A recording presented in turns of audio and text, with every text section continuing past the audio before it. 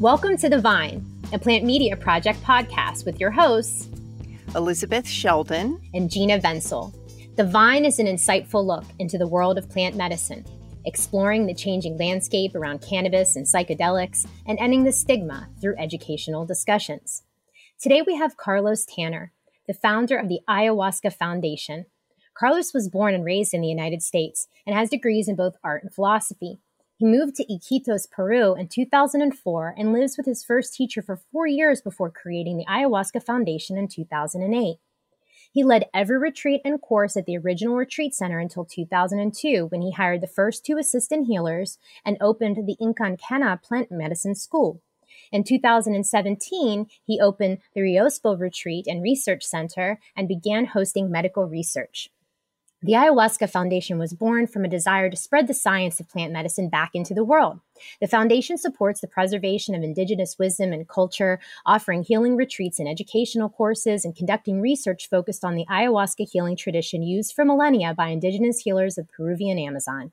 The Ayahuasca Foundation also supports the preservation of the Amazon rainforest and promotes educational efforts to raise awareness about sustainability and harmonious environmental relationships, and participates in community outreach programs and cultural re-education programs. Welcome, Carlos. Thanks so much for having me on this show. It's great to be here. Welcome, Carlos. We like to start off by getting to know more about you. How did you first become involved with plant medicine? And maybe for those listening that might not be familiar with ayahuasca, can you begin by telling us what it is and how it became part of your healing journey and life work? Sure. Well, the first part of that question would be that I don't really know exactly why, but I was always interested in plant medicine, even as a young child. I was just fascinated by it. And, learning that dandelions, for example, are this wonderful medicine, and they're all over the yard. And, I was always kind of curious about that. And I started learning about it or reading about it in high school. And I also started smoking marijuana in high school, which I definitely would attribute my interest to learning more about maybe the psychotropic elements of plant medicine. And that was probably what led me to read books on shamanism, specifically Michael Harner's Way of the Shaman, but also Carlos Castaneda's books in high school. But Michael Harner wrote about ayahuasca in the first chapter of Way of the Shaman. And so that would be my introduction to ayahuasca. And what ayahuasca is a medicine made from 2 plants, the ayahuasca vine, or the vine Banisteriopsis caapi, that's called ayahuasca. And the typical admixture plant is called chacruna, which would be scientifically known as Psychotria viridis. The combination of those 2 plants boiled together make a medicine that's also called ayahuasca. And it's a medicine that's been known to be used for countless generations, but many people suspect that it's been used for at least 2,000 years in the Amazon rainforest. Some people would go so far as to say up to 10,000 years. It's a very unusual combination of chemicals from a chemical perspective. The ayahuasca vine contains what are known as monoamine oxidase inhibitors, which prevent the production of an enzyme called monoamine oxidase in our gut. It prevents that enzyme from being produced, why it's called an inhibitor. And then the chacruna leaves contain dimethyltryptamine, also referred to as DMT. And that is a substance that we produce and that all living beings produce. It's in our blood, but Dr. Rick Strassman wrote in DMT, the Spirit Molecule, how it's produced by our pineal gland at the moment of our death. And that coincides with the ayahuasca experience being referred to as a little death. So one could say that the ayahuasca brew, the combination of the MAO inhibitor, because monoamine oxidase would break down dimethyltryptamine in your stomach and it wouldn't get to your brain.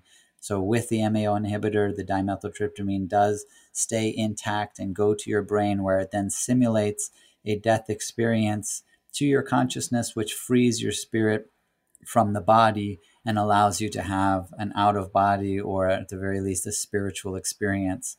And so a very well developed tradition of healing was developed around the use of this medicine, as well as a practice of ritual ideology and methodology that surround the use of the medicine, specifically in ceremony. And that has continued to develop up till right now. And that's what the medicine that forms the core of the plant medicine treatments we provide at the Ayahuasca Foundation is all about. And how did you come to this? Right. So, like I said, I read Michael Harner's book that introduced me to the word ayahuasca and the concept of it. And I became interested in shamanism. I went to college as a philosophy major and an art major. And in a class called Philosophy of Religion, I got introduced more deeply into shamanism as a religious form, like a global religion. And that just resonated with me tremendously. I also started experimenting not just with marijuana from high school, but with psychedelics like LSD and mushrooms. And so those kind of went hand in hand, where I would have a psychedelic experience and then be more interested to learn about the shamanic practices or the cultures that also used similar psychedelic substances in their religious beliefs or their religious practices. And so that led me to do basically like my own personal research, where I just started investigating all plant medicines, but ayahuasca was definitely at the top of my list of things that I was interested in learning more about.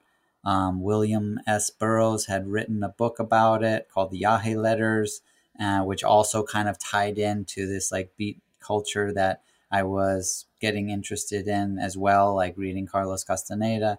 And so, it was just like a cumulative effect of my own explorations with psychedelics and my own interest about ayahuasca. And coincidentally, I ended up working in an office for the University of Massachusetts, where the receptionist was Peruvian.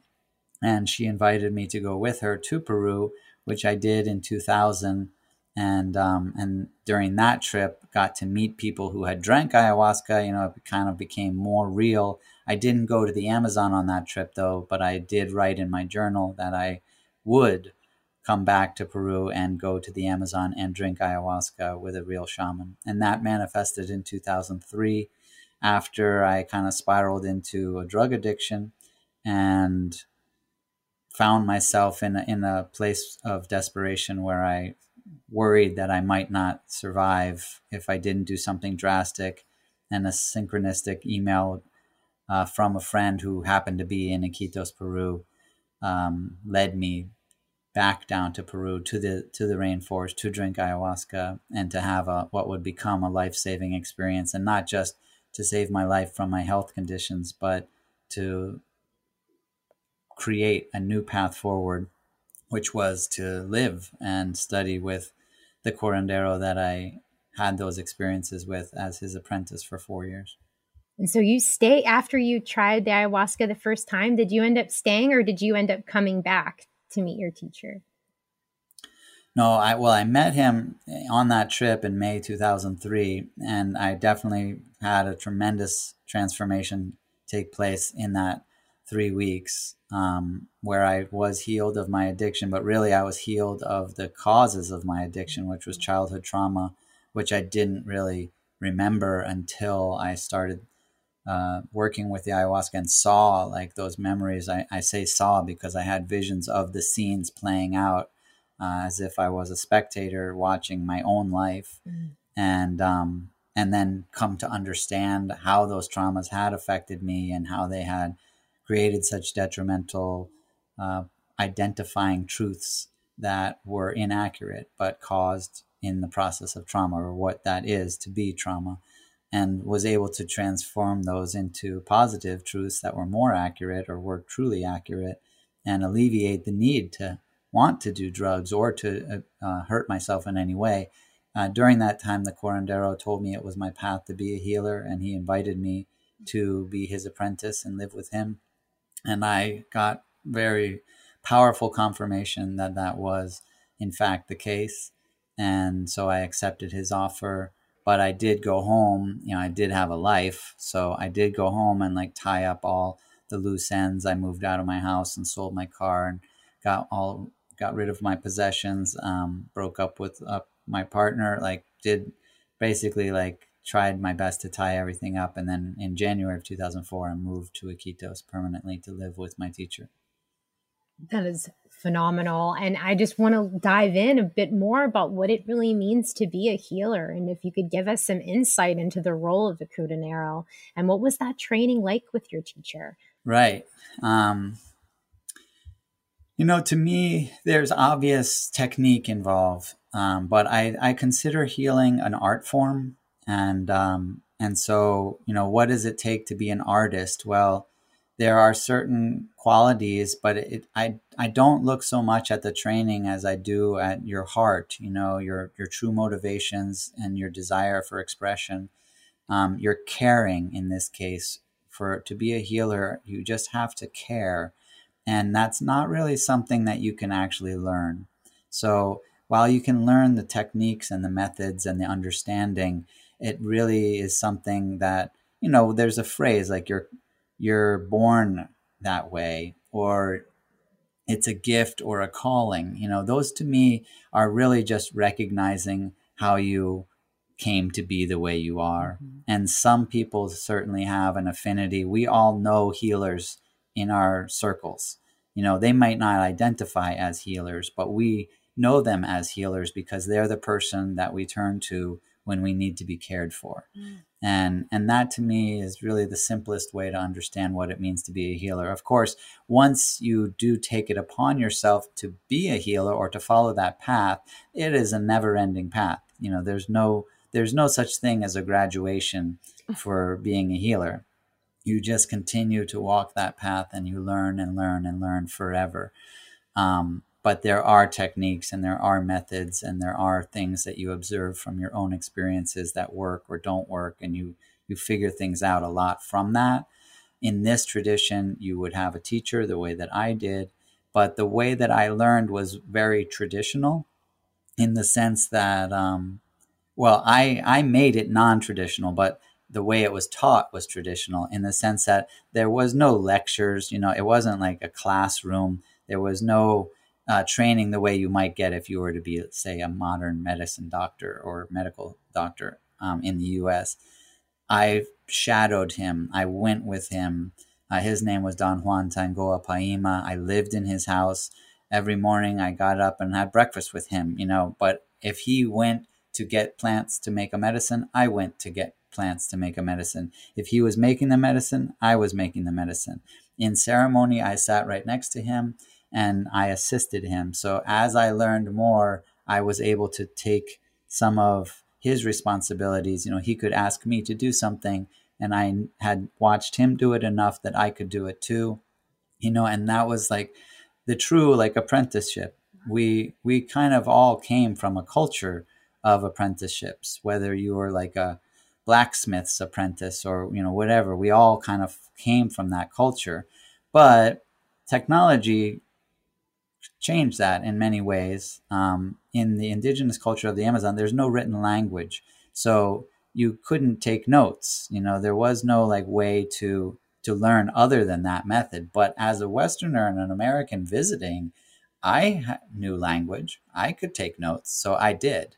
And I also had access to technological devices that I felt would be very beneficial. This was 2004. So I had a mini disc recorder back in the day. If anyone is too young, those were things that you had to use to record. But I recorded his songs, his healing songs, so that I could play them after a ceremony and practice them. And I transcribed the lyrics and translated the lyrics so I could understand them. And, so I was taking advantage of the technology I had access to, but also the like educational models that we had. And that to me, like, was definitely a boost in my own ability to study and probably accelerated it for me. But there were many challenges that were much harder than just learning the songs, which was the paradigm that I was brought up in. And that can't really be, just taught, because it literally is the way that we view the world. And so that took a lot more time for me to shift my own personal paradigm to one that could understand a lot of the concepts or the perspectives that were from the indigenous traditions. So, what is it like to attend one of your healing ayahuasca retreats? And I also want to ask, and I'll remind you, what is it like to experience ayahuasca? What does one feel? Yeah, that one's going to be a little bit tricky, but I'll do my best. But to go to the first one, what is it like to do a retreat? Right. We have one of our, what will be one of our signature retreats. I'm introducing it this year to replace both our 8-day retreat and 2-week retreat. But we'll be doing a 10-day retreat that will start in July, and next year that will replace both the 8-day and the 2-week retreat. So to do the 10-day retreat as an example, the retreat really starts when you click the register button, to be totally honest, because that's when you make the commitment. And once you make the commitment, you set in motion a large connection of changes, some physiological, mostly mental and emotional, about preparing. When you make a commitment to do healing, automatically you focus on what you need to heal more than you might normally do. And oftentimes people are putting those things off until they make such a decision. I then start a chain of communications with each person. I personally set up a call with them where we have what I call a pre-retreat counseling session. And my intention for doing that is to make them feel as ready as possible. So I'm trying to optimize their consciousness so that they can have the greatest outcome when they're actually in the jungle. I'm answering all their questions about the transportation and the travel, but also doing my best to prepare them for the healing experience itself. When they finally get to the Amazon, then everyone meets up at a hotel. So not everyone flies in at the same time. We take a maximum of 12 people. So, maybe 6 or 7 different flights or something get people there, and they all collect at this hotel that I've been using for several years. And then we gather, meet with them, have our first meeting in Iquitos in town before heading out. That gives us a chance, if there are people that think they might need something that they didn't bring or something because of the meeting, to get it before we leave. Then we all leave on a bus. We head out to the edge of town where the road ends. We get off the bus and onto a boat. And then we head into the National Reserve where our center is located. It takes about 2 hours in total transportation to get out to the center. It's incredibly remote. Very beautiful, beautiful location surrounded by 100,000 acres of untouched rainforest. When we get there, there's a little bit of time to, settle in. There's a meal that's served, unpack a little bit, and then we have a first meeting to go over the ceremony. And that is to teach about the responsibility, protocols, safety, just answer everything. So again, people feel as ready as possible going into the ceremony, and hopefully alleviate some of their anxiety. There's not much you can do about that when you're having your first ayahuasca experience, but that is our goal.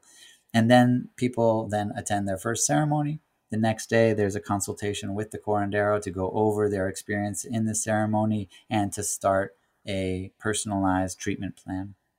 We have a general treatment plan that everyone follows, but oftentimes people will have individual treatments that will be just for them added to that generalized plan. Then that generalized plan starts with vapor baths, which if you watched Down to Earth, you saw Zac Efron receive a vapor bath. And so that is part of the process. There's also a detoxing of the digestive system, or a cleansing, using a purgative called sangre de grado. And so the beginning part of the healing process you could call a cleansing or detox process. So you want to, remove toxins that obviously might become obstacles or be obstacles to the plant treatments that would activate the healing more effectively. Those plants are then introduced as well. So you take 3 remedies every day orally. One is to increase your circulation and oxygenation to the blood. And one is to open your sensitivity, which uses the plant that we know as the sensitive plant. In Shipibo, it's called the Tanti Rao. And one is an anti-inflammatory, whose prime ingredient is turmeric. Those are taken 3 times a day, every day. And the vapor baths start with doing them each day. And then they switch over to smoke baths, which you also saw very briefly in that documentary on Netflix, and then end with plant baths. So you could look at it like you remove what shouldn't be there, and then you protect the space with the smoke baths of what is empty, and then you put what should be there or what can help be there with the plant baths in the end. Now, there are ceremonies every other day during that time, and there are sharing circles after each ceremony the next morning. We also incorporate yoga and meditation and massage and Ayurvedic counseling as part of those programs, and sometimes holotropic breath work if it's a longer program. So that, in a nutshell, is pretty much how the retreat is set up. And so what's it like to be on ayahuasca? Can you just give us a little hint? A little tip? I mean, it's kind of like saying, so what's sex like? Okay, I get it. It's not so having easy a because baby like, I hear you. It's such a personal experience, and it is such a personal relationship. But in general, it is an amplification of sensory perception. So you can see more than you normally could. You can see beyond the visible spectrum. You can hear beyond the audible spectrum. All of your senses can perceive beyond the normal limitations of your biology. And so all of that adds up to greater awareness.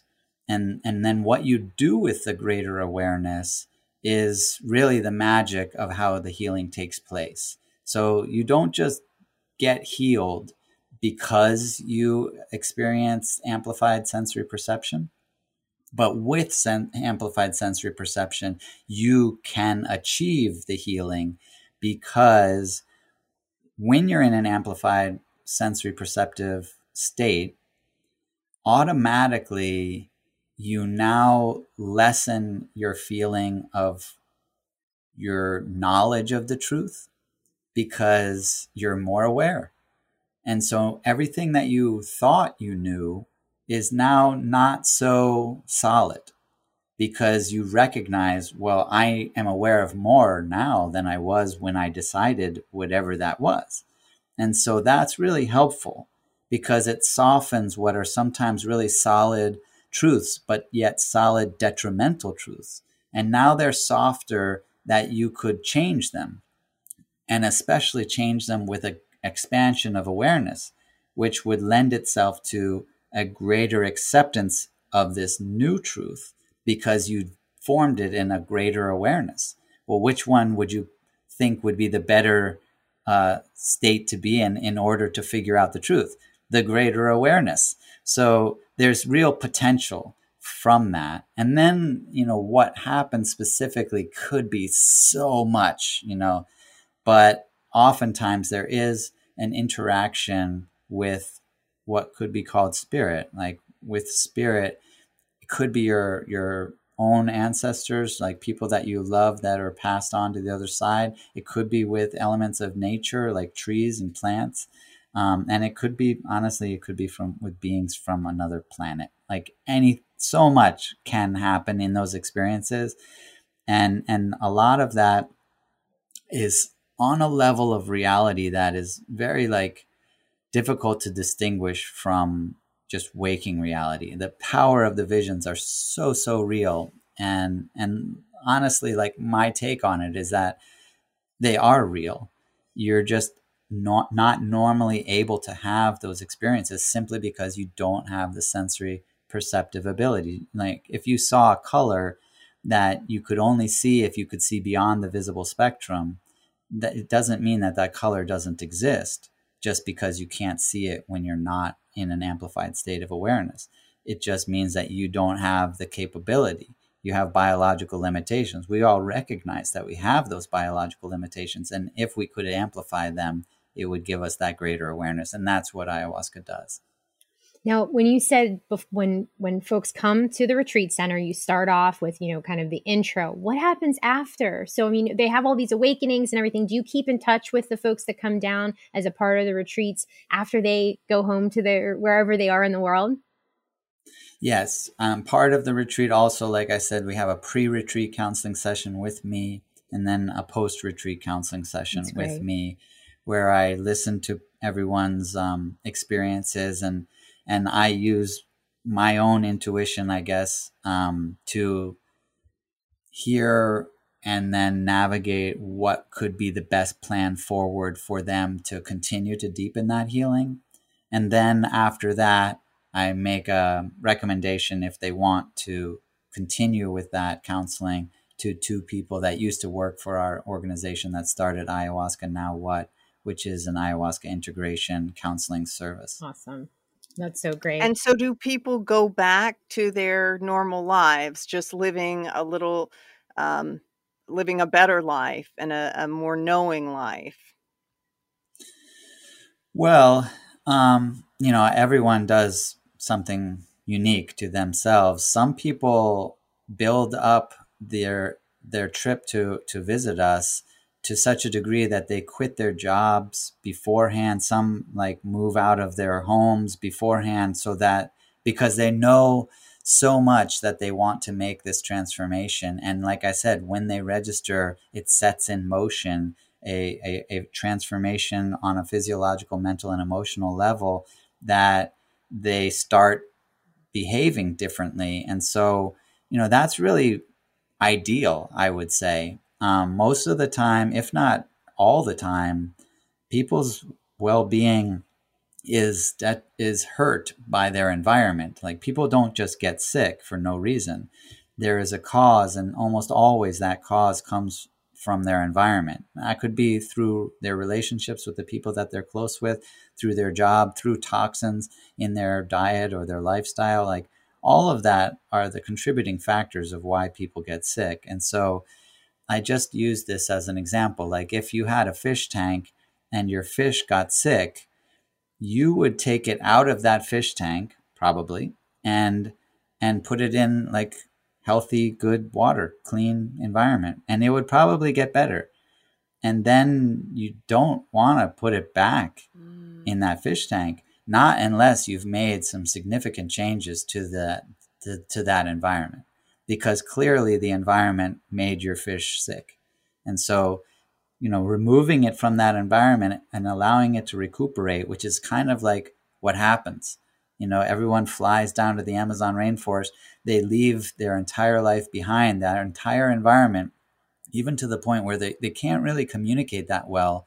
We don't really have great signal. So it's not like people are sending texts or calling people to stay connected. They really disconnect from their environment completely. Like, we take that fish out of the fish tank and we put it in the most perfect, optimal, healthy environment it can be in. And then when it's time to leave, I don't think it would be a great idea to just go back to the same dirty, toxic fish tank. But everyone navigates that on their own. I would say that regardless, everyone does their best to make appropriate changes so that their environment does work better for them. And sometimes that means that they stop being friends with people that were not influencing them positively, start making friends with people that are influencing them positively. And they do start to do the hard work, which is to repair the dynamics of the relationships that were infected by the problems that they had in their past. Once you stop that infection, as I'm calling it, like the trauma, which is more specific to what I mean by that, then you can start the long process of repairing the dynamics of that relationship. And that is a very big challenge. The easy part is really the healing that we provide. The tough part is everyone's personal journey to repair the dynamics of the relationships with the people they love. And do all that work once they get home, right? And that's what I wanted to talk to you about next, because I really feel that, with I've not had an opportunity to try ayahuasca personally, but I know that there have been some shamans that have come to my hometown or my home state. And just the thought for me was out of respect for the plant and out of the traditions that I felt that I would have to remove myself from my current environment and be somewhere else. And so I guess my question for you is, how do you feel when kind of this Western society is potentially utilizing this plant in maybe a different way, where people don't have 10 days of all of the preparation and the work, and really just have an opportunity to maybe go on a quick weekend retreat somewhere close by. And it might be, folks that are into yoga and think that they know breath work and are not necessarily even aware of all the impact of what this medicine can provide. And I know that there's a lot of discussion of this in the plant medicine space, and I'd love to just get your take on that. Well, I mean, to sum it all up, you just do the best you can. Every one of us can only do the best that we can. And like you said, not everybody can just fly off to the Amazon rainforest for a couple of weeks. That takes a lot, and it's simply just not a possibility for a number of reasons. And so you do the best that you can. I would say that if I were to speak generally about it, if you did go to the Amazon for 2 weeks, you have a really good shot at not needing to do that type of work again. You could make a significant transformation through that, and then from there you're kind of doing maintenance. You've changed the trajectory of your life, and now it's up to you to walk that new path in the new direction. But it's really the like changing course that is, I think, the toughest part. Almost we feel like we're on train tracks, we can't actually change the direction. We can see clearly like where we're headed, and we just can't figure out how to go in a different direction. So to have that transformational experience is really powerful and important.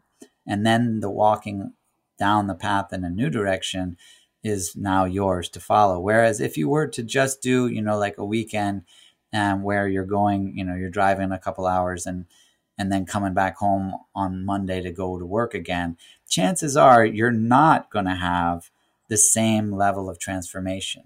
And so, but that doesn't mean that you can't change the direction. It just means that probably you'll go back the next month, or, at some point you'll go back, and you'll go back again, you'll go back again. You're inching yourself kind of more in slower increments, because you're probably taking 3 steps forward, 2 steps back, each time.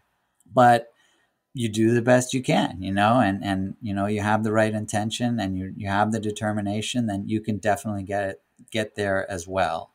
I use this as a perfect example, because we're seeing a globalization of ayahuasca and psychedelics in general, or ancestral traditions, perhaps plant medicine traditions. But we already have kind of a blueprint or an example of that globalization in yoga. And so if you go to India and you do a 1 month long yoga retreat, and then compare that to taking yoga classes every Tuesday and Thursday down the street, it's going to be pretty obvious that one of them will probably lend itself to a much more powerful transformation. But does that mean that you shouldn't do the yoga classes on Tuesday and Thursday? No, they're going to benefit you.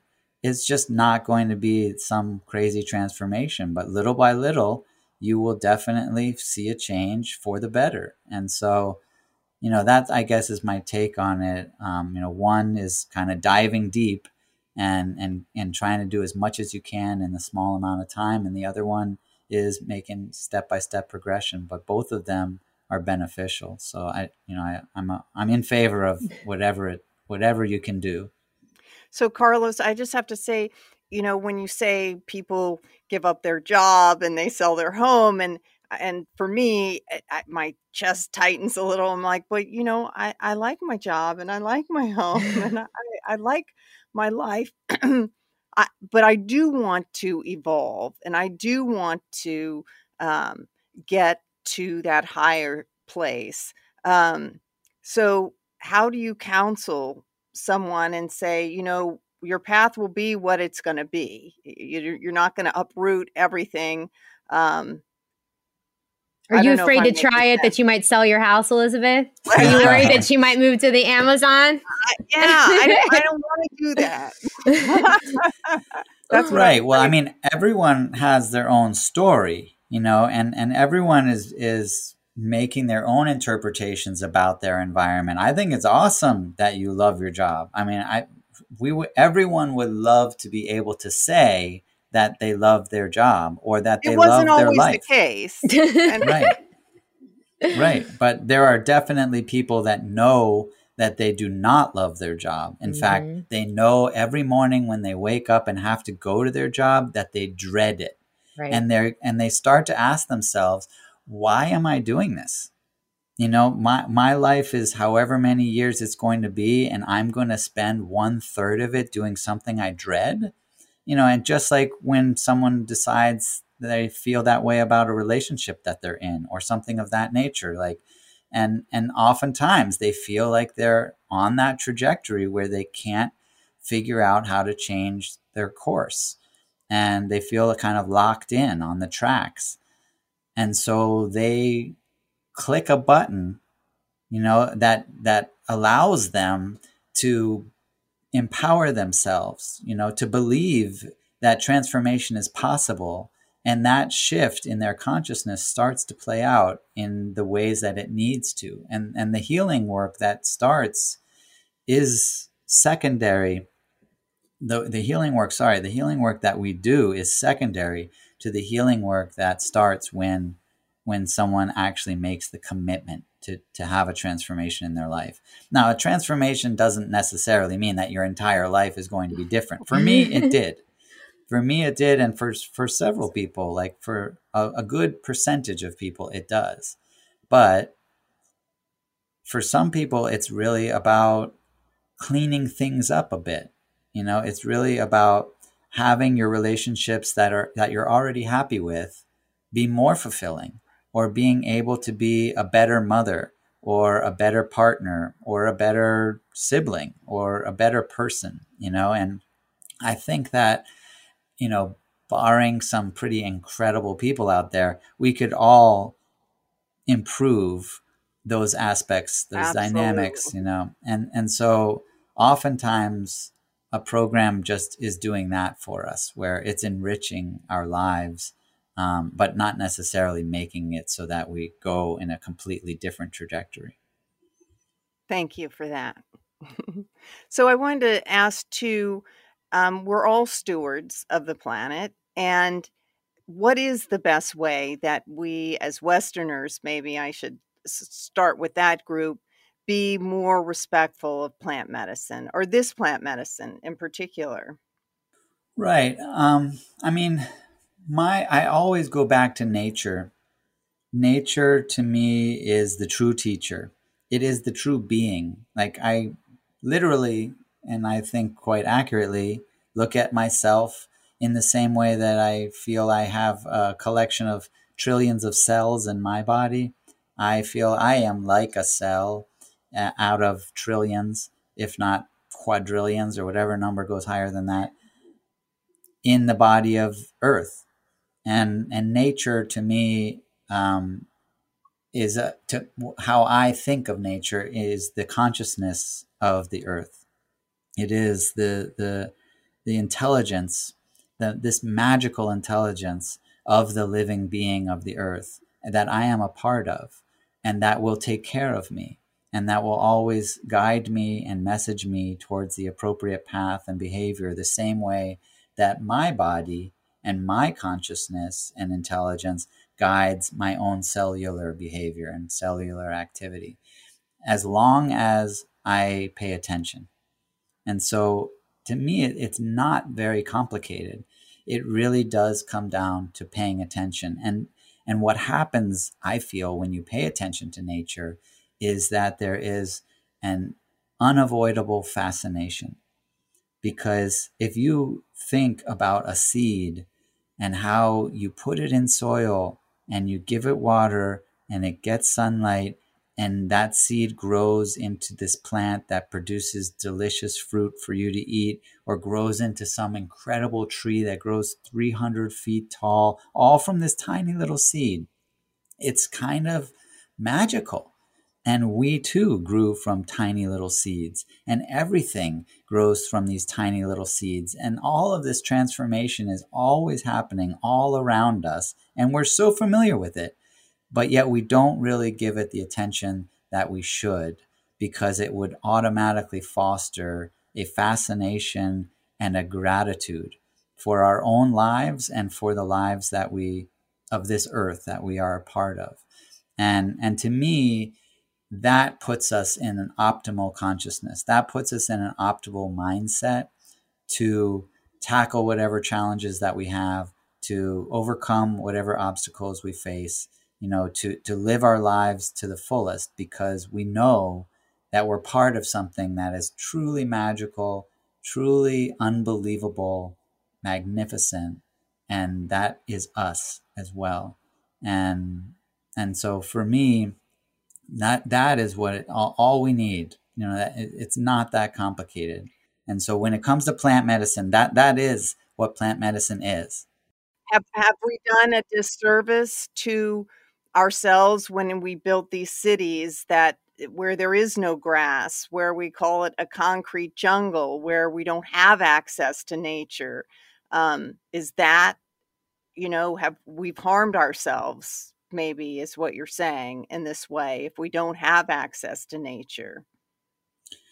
Yeah, well, I mean, I think I gave a metaphor of having a fish in a toxic fish tank. Yes, you did. Well, if people are getting sick, which it seems to be pretty common that people, especially in the US, are sick or not healthy, you know, what environmental factors, influences are causing that. So, it's only of detriment to ourselves, I feel, that we're doing that. To me, the earth is so profoundly wise, so I like to be optimistic, and I do feel that we are coming around to a new perspective, a new paradigm, or rather a return to an ancestral paradigm that understands the earth for what it is, and for how powerful it is, and understands the importance of nature and our role in it, thankfully. But I also feel like it's all part of a grand plan.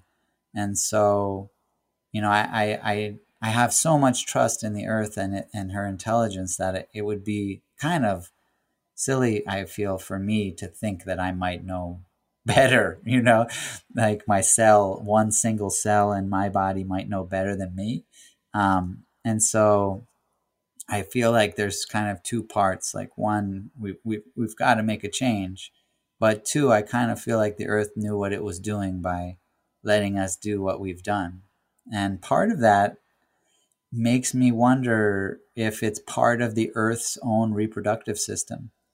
We were just talking about seeds and how magical it is that we're born, but in nature, there's some really fascinating seed production.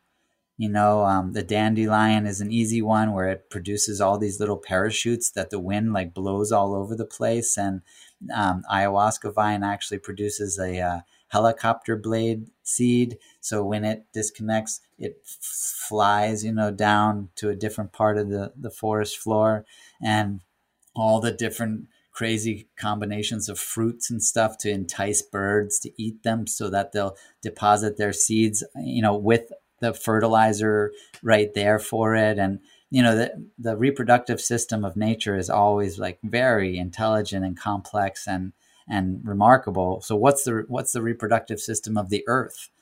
And is it to like create technology that could send us to another planet and bring life to another planet? I don't know, but we happen to be kind of involved in that right now. And then if that is like, if our development is basically likened to like the pregnancy of Earth, the population increase is like this new cells of the Earth, like increasing as this swelling of a pregnant being, happens, then are we now like in the labor pains of the earth giving birth to something marvelous that we just don't understand? And is that going to like bring life to a new planet or something of that nature. I'm hopeful that that is the case, but regardless, if that is the case, then we will need to then restore the earth back to the way that it was pre-pregnancy, the same way that we witnessed it happen with the mothers of our species. So, that got pretty far out there. No, I love it. Oh no, so well said. Well, speaking about nature and getting your thoughts on how the role of nature and the indigenous traditions surrounding these plant medicines, can they enhance the effectiveness of the medicines in any way? Or how do you feel that these traditions are beneficial? Yeah, that to me is the most important part. That's why I feel the need to speak to a wider audience, because I do feel like I'm in an incredible position being a Westerner, coming from the Western paradigm, but having spent so much time to understand the indigenous paradigm or the ancestral paradigm. The tradition to me is incredibly important. And going back to the seeds, again, every one of us knows that you don't just grow a tomato plant from the seed. Yes, it grows from the seed, but you have to plant it in fertile soil. And the fertility and the nourishment of that soil is more important than the seed. And how much water it gets, and the quality of that water, and how much sunlight it gets, and the quality of that sunlight, all of those environmental factors that surround the seed, that nourish the seed, are actually far more important than the seed itself. Now, yes, you cannot grow a tomato plant without the seed, but you also cannot grow a healthy tomato without all of those other factors at play.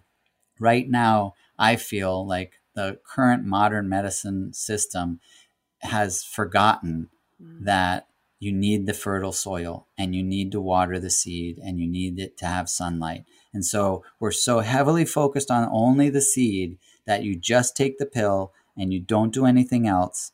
And that is, to me, why we are not successful with treating chronic illness and why so many people are so unhealthy. We have to have a paradigm shift that goes back to the ancestral tradition, back to the ancestral understanding. And the tradition is this highly, highly developed ideology and methodology that surrounds and nourishes the medicine. So the reason you take ayahuasca in a ceremony is because the ceremony enhances the effect of the medicine. And the whole plant medicine tradition is this complex ideology, but that we already respect, we already acknowledge, some of which I was just talking about. You always will trust plants over chemicals, in my opinion. People will always go towards trusting nature over man-made substances. And so there's already inherent in the plant medicine tradition an increase in trust and an increase in respect. I doubt that people feel the same reverence that they feel when they're looking at a sunset when they open their pill bottle. And worse, so many people hate their pills that they're taking. They hate their medication that they hope will heal them. That is a bizarre combination, where you actually hate the thing that you want to make you feel better. But medicine from nature doesn't do that. You love the fact that this thing grew out of the ground for you. It brings so many pieces together, and that's just on an ideological level. The methodology level too, the active intention, the active focus, all of these important consciousness enhancement processes that are developed within the tradition are lacking in modern medicine. And that to me is the most important part, especially with this new emerging field of psychedelic therapy happening.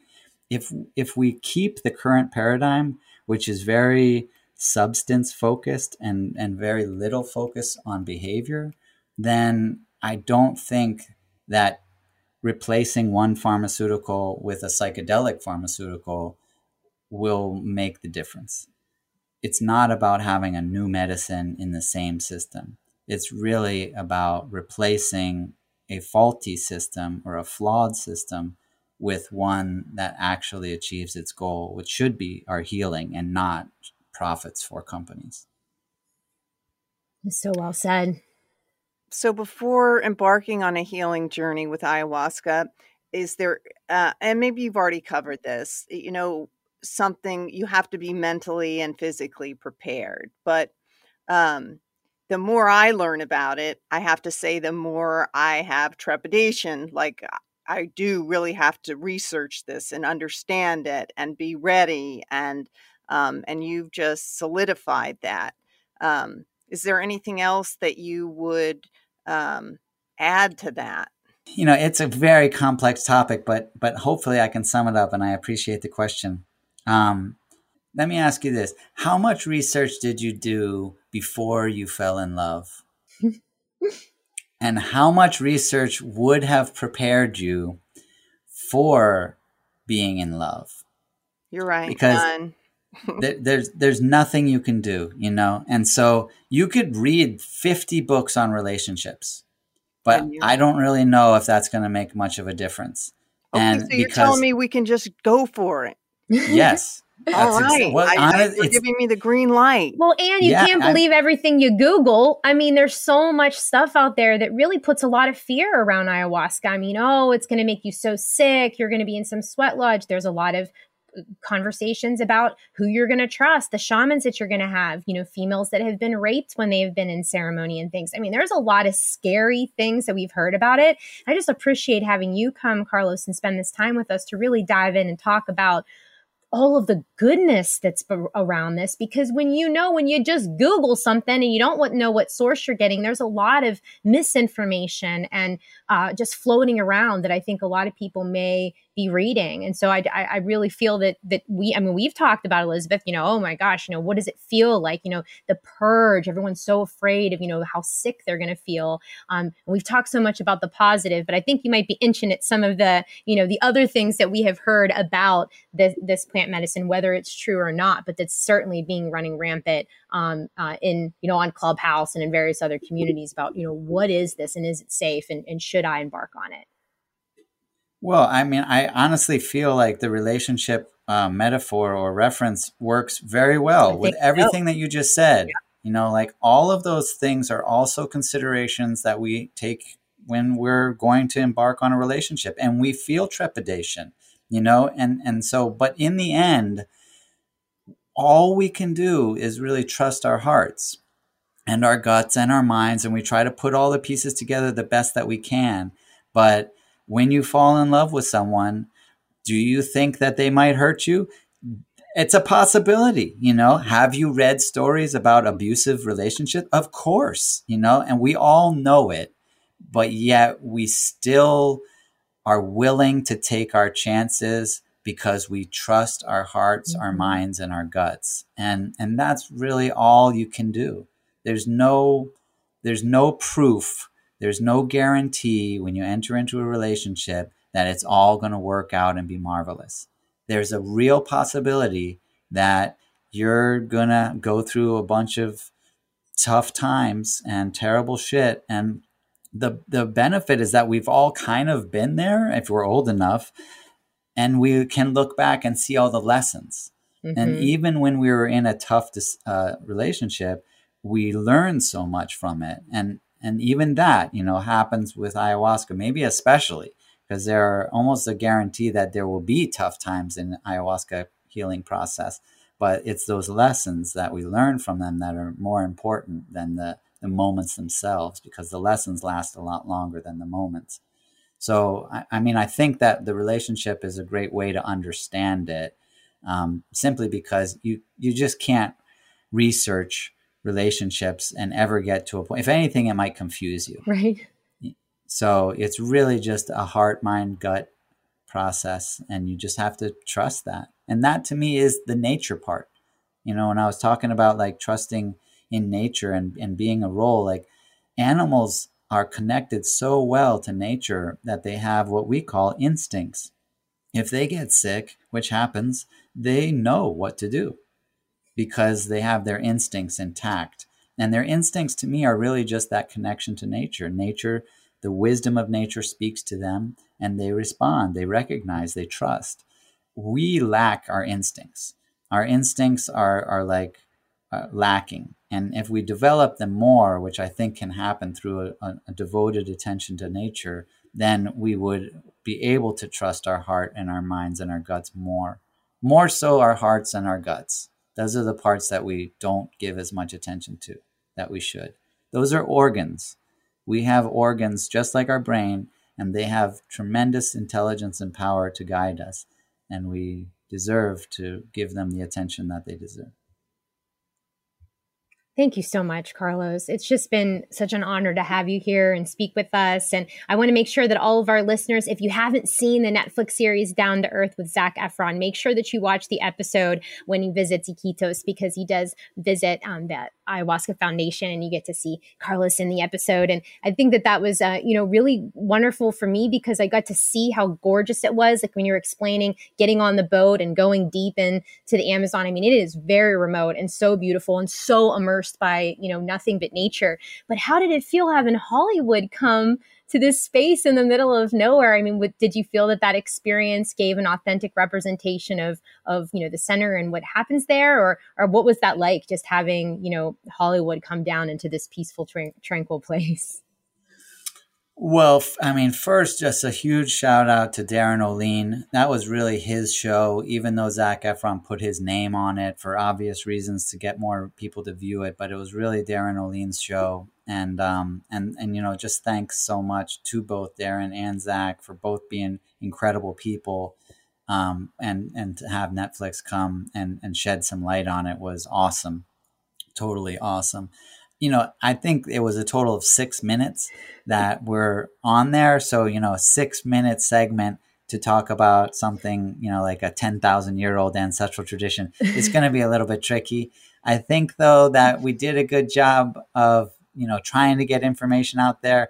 They filmed over an hour of footage with the curandero, and I think he shows up for like 2 seconds. So I kind of was a bit depressed about that, but I understand it. All of those scenes had to be translated, and if it had to be reduced to 6 minutes, it would have been like half as much, just because there would have been the need for translation because there wasn't English. So, but I'm so thankful for that, and I've stayed in touch with Darren. It would be nice to stay in touch with Zac. Zac, hit me up. But they're doing season 2 of that show. So there's actually going to be season 2 of Down to Earth coming out on Netflix. I'm not sure, probably next year. Yeah, I was just great to physically be able to see your space and how gorgeous it is. So again, if you want to, see for yourself how gorgeous it is, there's 6 minutes. We'll make sure we put in the blog post exactly where to fast forward to, so you can get to those minutes in the episode. But it is a beautiful show that really is, exploring like some really beautiful places. But I'm so glad that, it did touch on plant medicines and the beauty of nature. And I think that you did an excellent job on there. And I just appreciate you coming on with us today and really just diving in with us about what it's like from your experience, because it's not very often that we're going to have a Westerner that has lived in Peru and actually dedicated his entire life to this for so many years.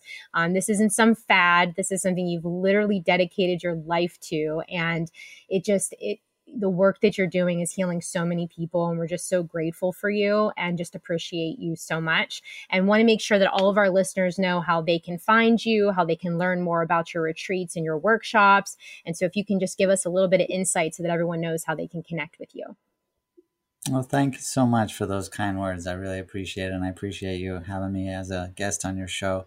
Yeah, if you go to ayahuascafoundation.org, you'll find our website, see our programs that we offer, and all of our social media platforms are accessible through that. And if you contact us through the contact us form on the website, that just goes straight to me. So if anyone has questions or concerns, they can just ask me directly, and I'll do my best to address them. Fantastic. Thank you again, Carlos, so much. Thank you. And thank you to all of our listeners for joining us on another episode of The Vine, featuring Carlos Tanner, Foundation of the Ayahuasca Foundation. We appreciate your support of The Vine, a Plant Media Project podcast. Tune in wherever you get your podcasts. For cannabis and psychedelic news, please visit us online at plantmediaproject.com.